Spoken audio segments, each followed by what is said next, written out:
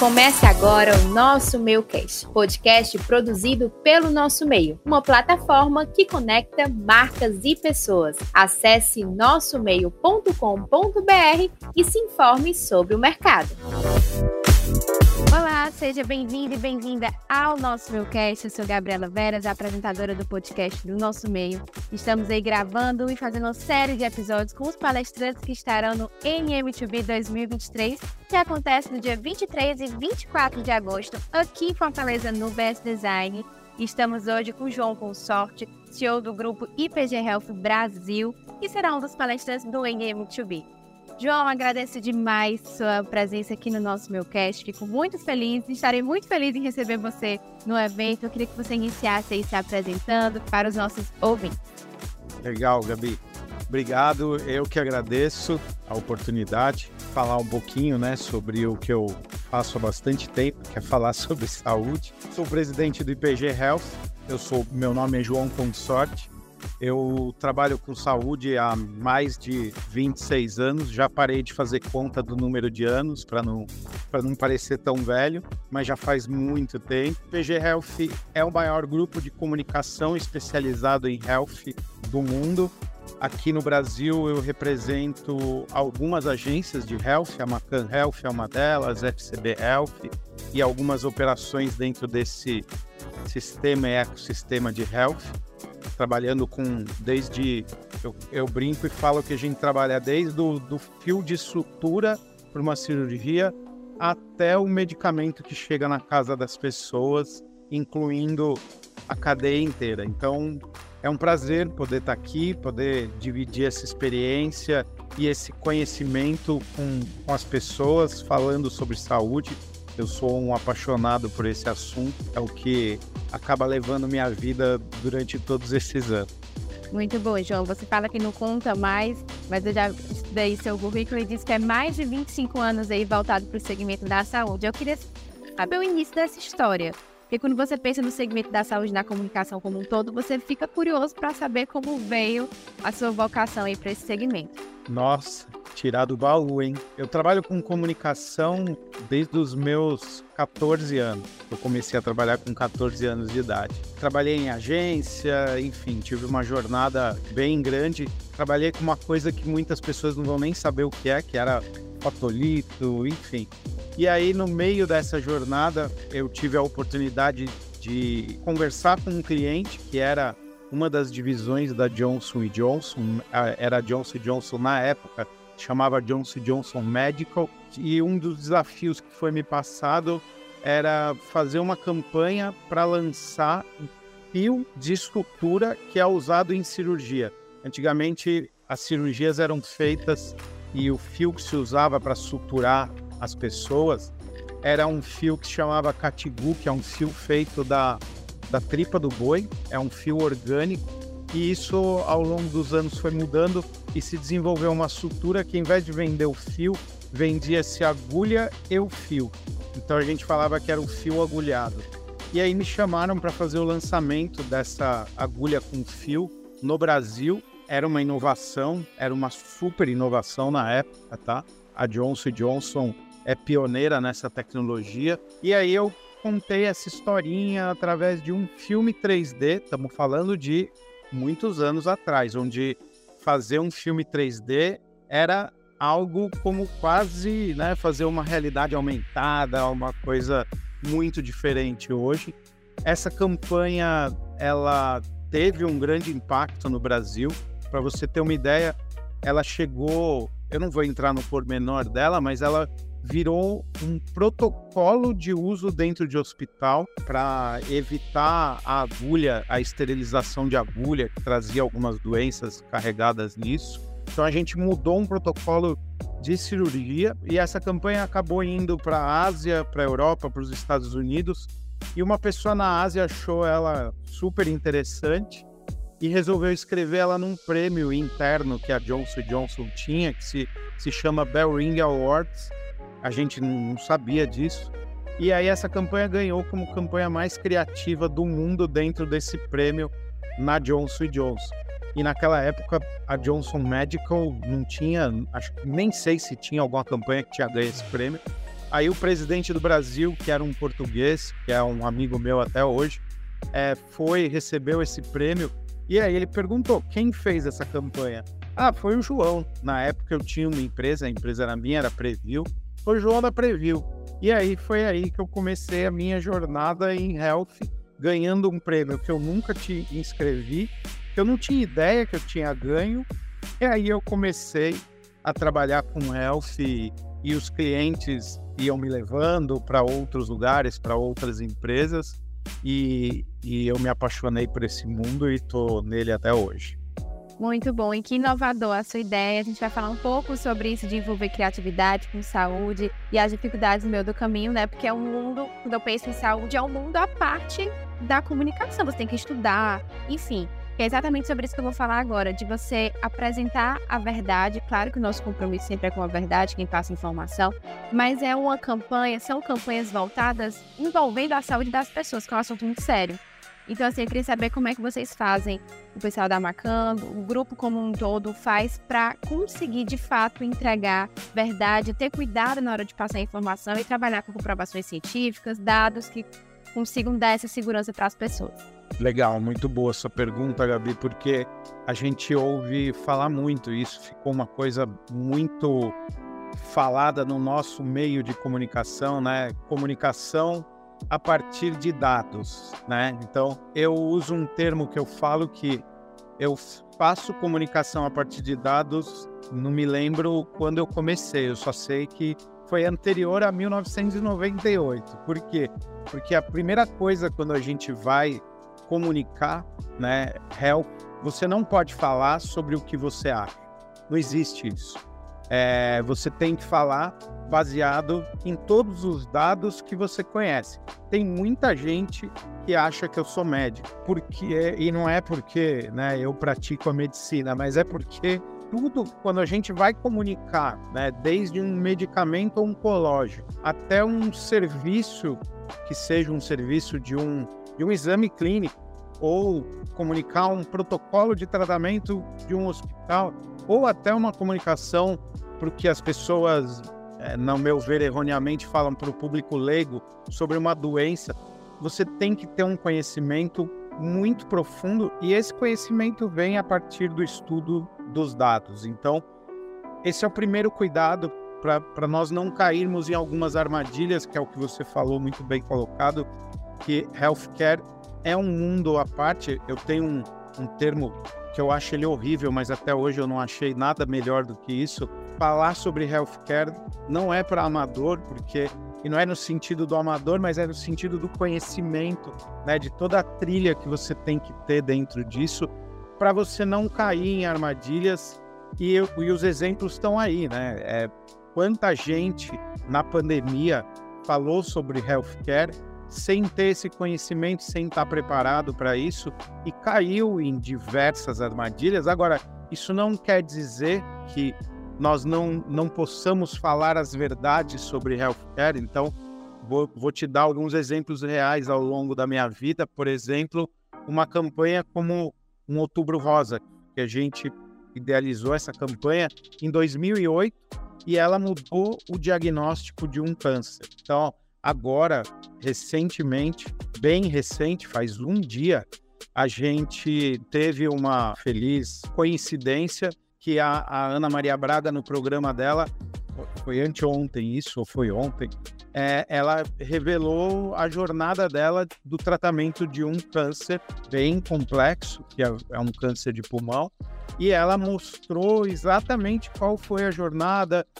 O médico dela, que é o Buzaide, que é um dos maiores oncologistas que a gente tem, contando essa jornada, todo o impacto que isso teve, como que isso foi conduzido, qual foi o perfil de terapia que foi utilizada, que uma das terapias que foi utilizada foi a imunoterapia. Está numa pauta agora, em uma discussão sobre a incorporação dela como uma droga que esteja disponível no governo. Então, essas são as verdades que movem, né, não só eu, como toda a equipe e todas as pessoas que trabalham aqui no nosso grupo. Primeiro, que é o compromisso com algo que não é empírico, algo que é baseado em muito estudo, muitas evidências e muito conhecimento.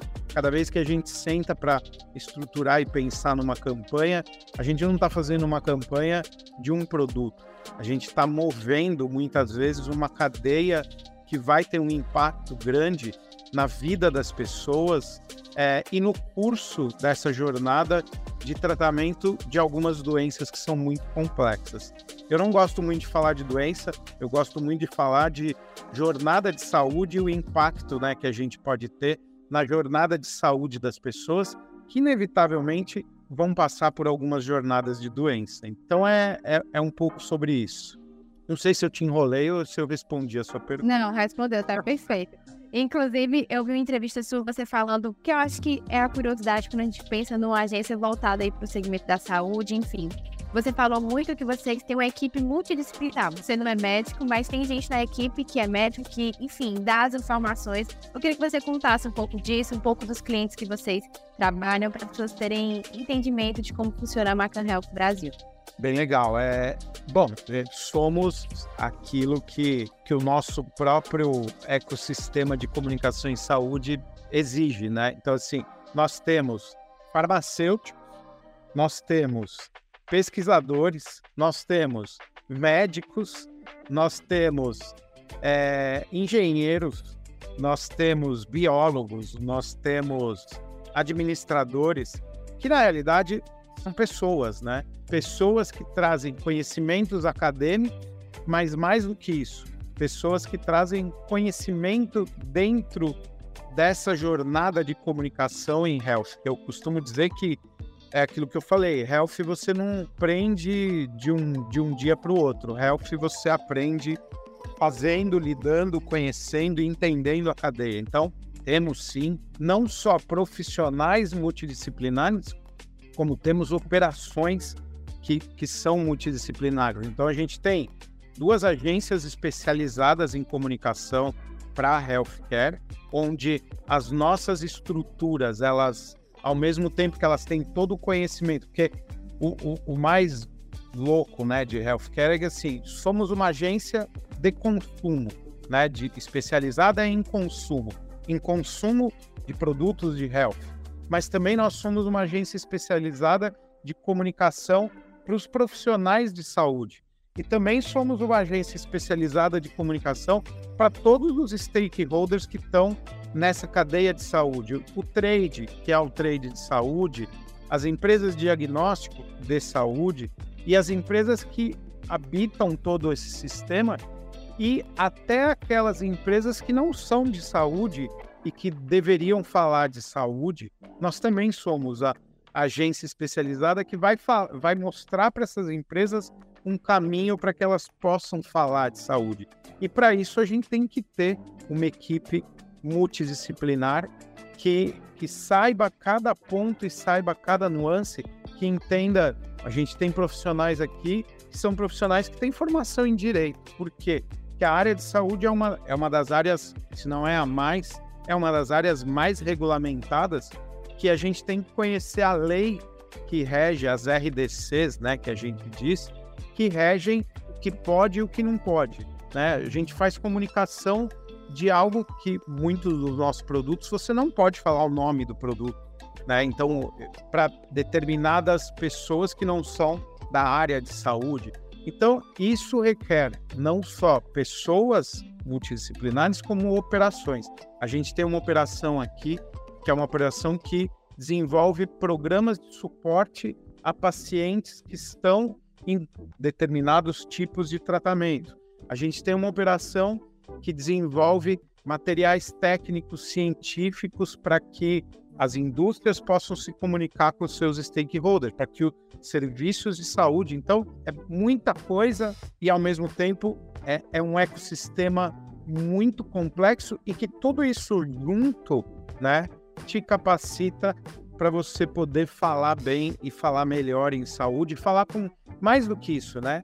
Mais do que somos a agência mais premiada do Brasil e da América Latina, né, nos principais eventos, não só de efetividade, como um F, como Cannes, mas mais do que isso, você falar com muita propriedade e falar com muito conhecimento, para que saúde não pode ter dúvida, né? E não pode ser algo refutável, tem que ser irrefutável. Não existe, né? Eu vou falar uma coisa aqui que talvez é quase um desejo, mas é muito difícil uma fake news ser muito duradoura em saúde, porque na hora que você traz a base técnica, isso cai por terra, né?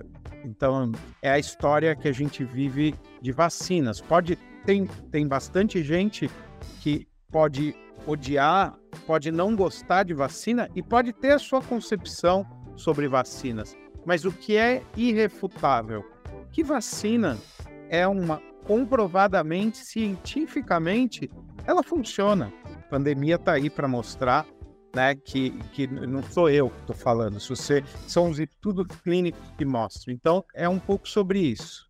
Você até falou a palavra complexo. Enquanto você descrevia tudo, eu falava, meu Deus, é muito complexo. E é um universo que a gente olha, meio que a gente se sente por fora desse universo, e a gente fica, meu Deus, é muita coisa para se pensar. A gente do Nosso Meio que tem contato aí com as agências aqui locais, as agências do Nordeste, a gente vê o quanto é diferente o trabalho que vocês, enfim, o mercado que vocês estão envolvidos, o público-alvo que vocês querem atingir.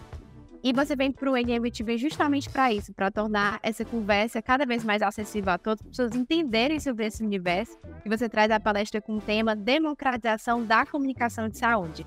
Queria que você contasse um pouco sobre esse seu propósito de, enfim, tornar esse assunto cada vez mais comum, como a Ana Maria Braga fez no programa dela, né? Compartilhou com as pessoas. Enfim, um assunto de saúde que muitas vezes é tão pessoal para os profissionais, eles acabam guardando para si, mas é que é um assunto que tem que ser cada vez mais discutido, pensado. Queria que você contasse um pouco sobre o tema que você vai trazer para o NMTV. A democratização da comunicação em saúde é um pouco sobre tudo isso aqui que a gente está falando, né? Mais do que o como fazer, como chegar até aí, né? Então, você me colocando isso, né, é complexo. Eu vou ainda colocar mais uma pitada nisso que nessa jornada, né, nessa minha jornada profissional ao longo de todos os anos, e por eu ser tão próximo do meio de saúde, essa é a minha vida e a minha jornada profissional, eu há alguns anos comecei e dentro dessa onda, né, de inovação. Saúde sempre teve muita inovação, né? Inovação não é algo novo para a saúde, porque sempre tem um produto que está sendo desenvolvido, sempre uma jornada de desenvolvimento de produto, às vezes demora 5 anos, às vezes demora 10 anos, então é algo que está sempre num processo de inovação. E aí, ao longo desses anos, eu com a onda, né, de startups, de novas tecnologias, de acessibilidade, etc., eu passei a desempenhar um papel em alguns fundos de investimento como advisor em saúde. Então, eu tenho o papel de ir lá, olhar, analisar, ver aonde isso é colocado, de que forma é colocado, e tudo isso vai de encontro ao meu propósito e ao que eu acredito, e, de novo, alguns exemplos, né, ao longo da minha carreira, que é sobre como a gente pode falar algo tão complexo que você acabou de sentir na pele, mas de maneira muito simples, e que eu atinja isso em layers muito diferentes e com linguagens, né, muito próprias para cada um que a gente está falando. Então, quando eu vou falar com você, às vezes, sobre uma dor crônica, né, e sobre um mercado, por exemplo, de canabidiol medicinal, né, que é muito complexo. Ao mesmo tempo que eu vou falar com um profissional de saúde sobre os efeitos do THC no nosso sistema endocannabinoide, o que isso pode fazer no tratamento e na modulação da dor, e por aí vai. Então, a democratização de saúde, para mim, é quando você está dentro, né, e eu estou dentro desse ecossistema, sempre desse lado de cada mesa, né, do lado da comunicação, e por eu ter tido essa oportunidade de vivenciar, né, desde lançamento de produtos oncológicos e para clientes como uma Roche, que lançou foi uma das primeiras empresas a lançar um portfólio de medicamentos oncológicos, até redes de farmácias como Raia Drogasil, e por aí vai, empresas de diagnóstico. No fundo, o que eu estou dizendo é falar sobre saúde, trazer saúde à tona. Para quê? Para que as pessoas possam entender isso de forma clara, para que elas possam tomar as melhores decisões orientadas e embasadas pelos profissionais de saúde, que são, né, quem trazem as informações, quem conhecem. Então, mas as pessoas cada vez mais, desde o advento, né, da internet, as informações estão aí para a gente consumir e a gente interpretar. O problema é que, às vezes, o excesso de informação pode também gerar uma grande confusão. Então, a democratização de saúde é isso, é trazer uma informação crível, de qualidade, com confiança e com credibilidade para você poder entender aquilo que você está vivendo e você ajudar você nas suas melhores decisões, junto com os profissionais de saúde que vão estar acompanhando você nessa jornada.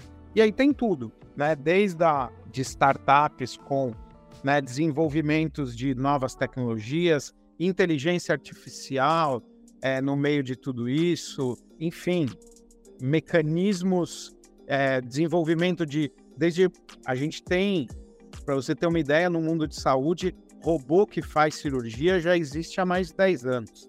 Então, assim, é muita coisa, né? Então, vacina, né? A história própria de vacina, a gente ouviu muito sobre as tecnologias de vacina. Então, provavelmente você já deve ter ouvido na época do Covid, a vacina da Pfizer, a vacina da AstraZeneca, etc, etc, etc. Então, isso é algo que passa pela democratização, ou seja, é traduzir, né, essa linguagem para que ela seja palatável e seja confiável para todos esses layers, seja para você, seja para um profissional de saúde. Acho que essa é a grande missão e trazer mais pessoas para dentro dessa conversa, né, empresas para dentro dessa conversa. Saúde está em tudo. Se você for olhar em todas as pesquisas que a gente tem, saúde ele briga entre o primeiro e o segundo assunto mais discutido, mais falado e mais preocupante para todas as pessoas. Saúde impacta em custos para o governo, saúde impacta em custos para a pessoa, né, para a iniciativa privada. Saúde tem uma interferência positiva e negativa em diversos canais da nossa vida. Então, falar sobre saúde, trazer as empresas para falar sobre saúde, isso é democratização da comunicação em saúde. Então, é falar bem, falar direito, com propriedade, com conhecimento e uma informação confiável para você não cair nas armadilhas que a gente pode cair, porque saúde é muito complexo. Muito bom. Inclusive, o tema do nosso evento é a experiência e centralidade nas pessoas. E você falando aí, a gente vê como sempre a comunicação em saúde coloca a pessoa em primeiro lugar, coloca a pessoa no centro, né? Vocês têm esse cuidado, até porque é um assunto sério e que deve ser discutido mesmo. E eu queria saber como é que a Mango Health faz para colocar, além de colocar as pessoas no centro, mas oferecer boas experiências, marcantes experiências para as pessoas, para de fato as marcas e os clientes de vocês ficarem aí, não só a informação, mas a marca também ter a sua força na comunicação que vocês desenvolvem. Sim, na verdade a gente tem, né, no nosso segmento de saúde, a gente tem sempre, quando você tem a oportunidade de conversar, né, e estar dentro desse ambiente das empresas que trabalham em prol da saúde, existe uma máxima que termo é muito do segmento de saúde, tá? Que é o paciente no centro. Vamos trocar o paciente pela pessoa no centro. As nossas experiências, elas começam com as pessoas, não fora das pessoas. Não é sobre um produto, não é sobre quem vai vender o quê. É sobre o que nós podemos fazer para aquelas pessoas que vão viver diferentes jornadas. Então, vou usar o exemplo de novo da Ana Maria Braga. Quando a gente está falando sobre, existem empresas que trabalham no desenvolvimento de novos tratamentos, novas moléculas e novos tipos de tratamento para combater um câncer, que é uma doença que né? Eu não preciso contar sobre jornada de tratamento de câncer. E uma dessas novas condutas é a imunoterapia. A imunoterapia é muito nova, eu não sou médico, eu não vou entrar no detalhe sobre o que é a imunoterapia, mas existem hoje disponível novas tecnologias para se tratar, para você fazer um tratamento com medicamentos imunoterápicos. Isso é algo que, né, não é sabido pelas pessoas, porque só quem está vivendo isso, né, sabe como é que é essa jornada. O profissional de saúde conhece isso muito bem, é ele que tem o poder e tem o conhecimento apropriado para saber o que usar, quando usar, a forma que usar, mas muitas vezes é importante a pessoa entender o que ela está vivendo e o que ela está passando, e o fato ali que aconteceu com a Ana Maria Braga, acho que é uma grande experiência do que a gente vive no dia a dia, onde ela traz a experiência dela com o tratamento da doença dela e traz à tona um assunto que é a imunoterapia. E óbvio que existe toda uma cadeia por trás disso, né? Que são empresas que desenvolveram medicamentos e produtos ligados a essa terapia. Inclusive, a discussão, né, sobre uma consulta pública onde as pessoas vão poder colocar para o governo o interesse delas de que o governo disponibilize esse medicamento para a população como um todo. Então, como é que eu vou tomar uma decisão de entrar ali numa consulta pública e dar a minha opinião como cidadão, se eu não faço ideia do que é uma imunoterapia? Então, essa jornada sobre, né, como gerar essas experiências é isso. Tudo começa com a pessoa no centro, né? As empresas de saúde, elas desenvolvem produtos para trabalhar em prol da saúde de todas as pessoas, seja um suplemento alimentar até um medicamento oncológico. Então, não existe, né, o desenvolvimento de nada se a gente não tiver falando ali sobre a pessoa, né, que está no centro de tudo. E aí você vai modulando isso de diversas formas. Você comentou até na sua fala, João, que é um dos mercado publicitário mais regulamentado, né, até pela segurança das pessoas. E aí você contando sobre tudo, sobre as pessoas que vocês querem atingir, sobre as histórias que vocês precisam contar. Eu queria saber como ser criativo falando sobre saúde. Assim, sua primeira entrada aí no mercado da saúde foi um grande case de sucesso, né? Muito criativo, que impactou a vida das pessoas, chegou a uma proporção que você nem imaginava. E eu queria saber como continuar sendo criativo nesse mercado. Na realidade, eu posso dizer para você que a gente tem que ser criatividade. Para mim não é aquela coisa só que ganha o prêmio.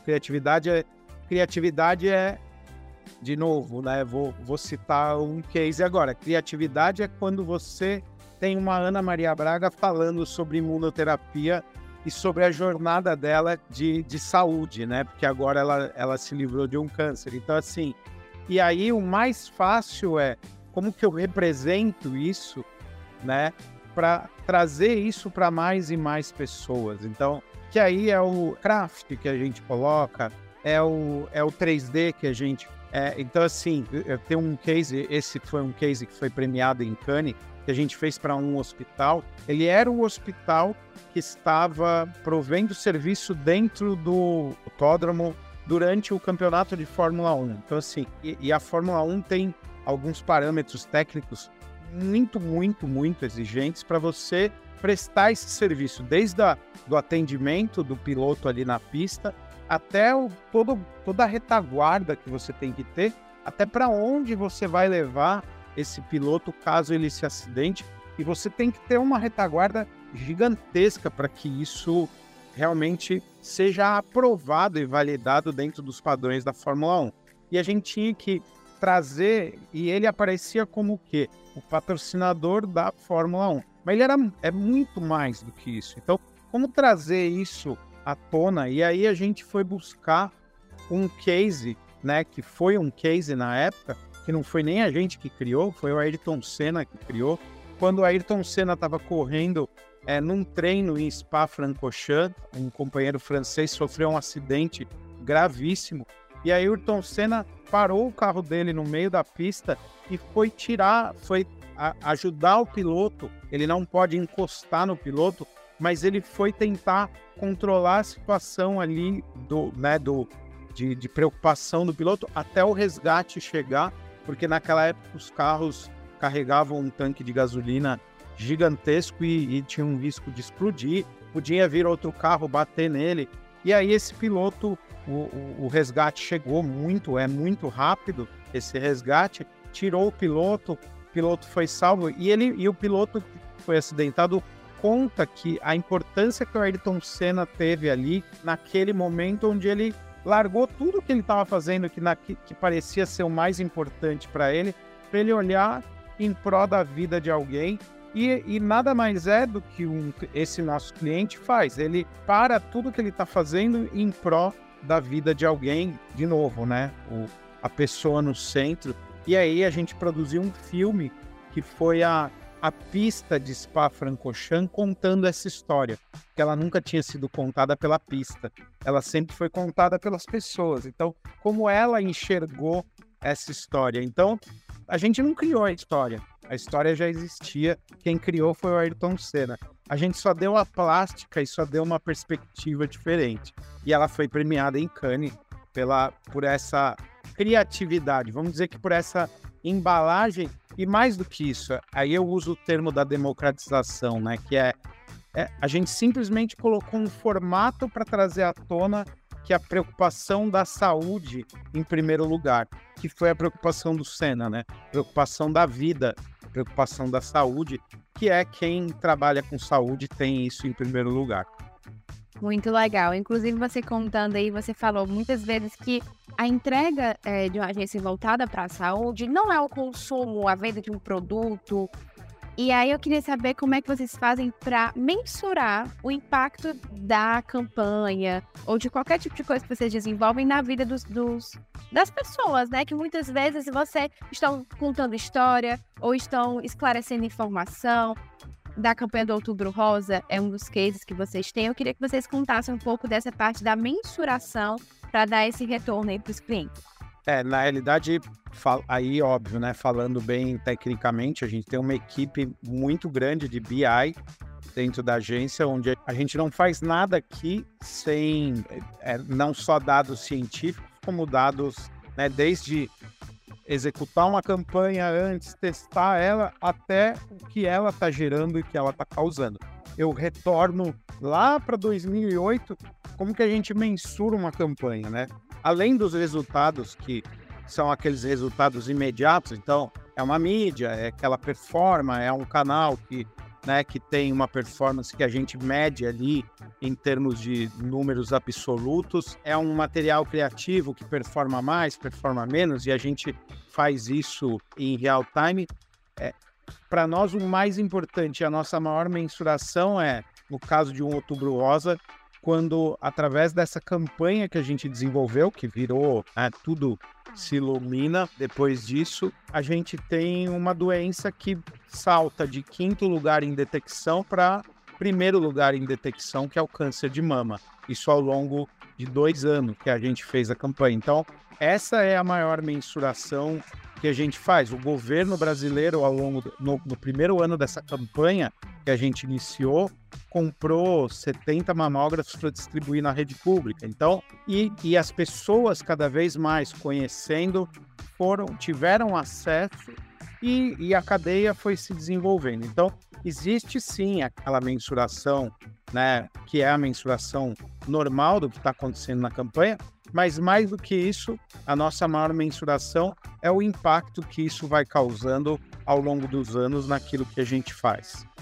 Muito bom, João. Agora, voltando para a NM2B, eu queria saber, você vai estar lá como palestrante, mas também vai conseguir consumir o conteúdo. Eu queria saber, você como profissional e voltado para o mercado da saúde, a importância de você estar no evento aí, falando sobre inovação, sobre marketing, até porque o mercado a saúde como um todo é um dos segmentos que mais inova, né? Então, vocês têm que estar sempre alinhado aí com o que acontece na saúde. Eu queria que você contasse um pouco sobre, como profissional mesmo, não como palestrante, a importância de você estar nesses eventos aí para estar sempre atualizado. Eu acho importantíssimo, né? Você tá conectado e participando de eventos. Por quê? Porque é muito louco isso, né? Apesar de nós sermos de comunicação, eu acho que até por falarmos muito sobre muitas coisas, eu tenho um defeito muito grande, que eu falo muito pouco sobre o que eu penso, o que eu acho e como eu vejo as coisas. Então, esses eventos, eles são uma oportunidade muito grande para a gente expor, né, o nosso conhecimento, o nosso pensamento. Eu costumo dizer que nós somos fruto daquilo tudo que nós vivemos. Então, os eventos são oportunidades muito grandes para a gente dividir, conhecer, aprender, né? Porque eu acho que tem uma coisa muito importante, que é o aprendizado. A gente está aprendendo constantemente, às vezes numa conversa, muitos negócios, e não são negócios como agência, mas negócios pessoais ali, onde a gente entende uma tecnologia nova, conhece algo novo e fala sobre muita coisa nova. São nesses eventos, nessas trocas, eu acho que isso é importantíssimo e fico muito feliz da gente retomar essa questão de trazer as pessoas, né? Eu sou mais velho, então eu sou aquele que olha no olho, que fala olhando no olho e reage, né, muito aos gestos ali. Eu acho isso muito legal, muito importante e muito rico, e daí a gente tira muitos frutos para a nossa vida, para o nosso conhecimento e para essa melhoria contínua que é a vida. Muito bom, João. João, agradeço demais sua participação no Nosso Meio Cast. Fico muito feliz como apresentadora. Acredito que os ouvintes e telespectadores também tenham aprendido muito com você e vamos aprender muito no NMTV. Muito obrigada pela presença, viu? Obrigado você, e eu também vou aprender muito com todo mundo que estiver ali. E é isso, você que está me assistindo, você que está me ouvindo, continue consumindo o Nosso Meio Cast toda quinta-feira, no seu, no meu, no Nosso Meio Cast. Vamos aprender juntos? O meio é nosso. Fortaleça o nosso meio. Obrigada por ouvir o Nosso Meio Cast. Acompanhe toda quinta-feira um novo episódio nas plataformas de áudio e no YouTube.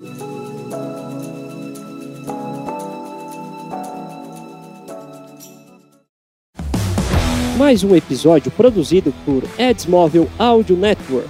Soluções criativas para o áudio digital e podcast.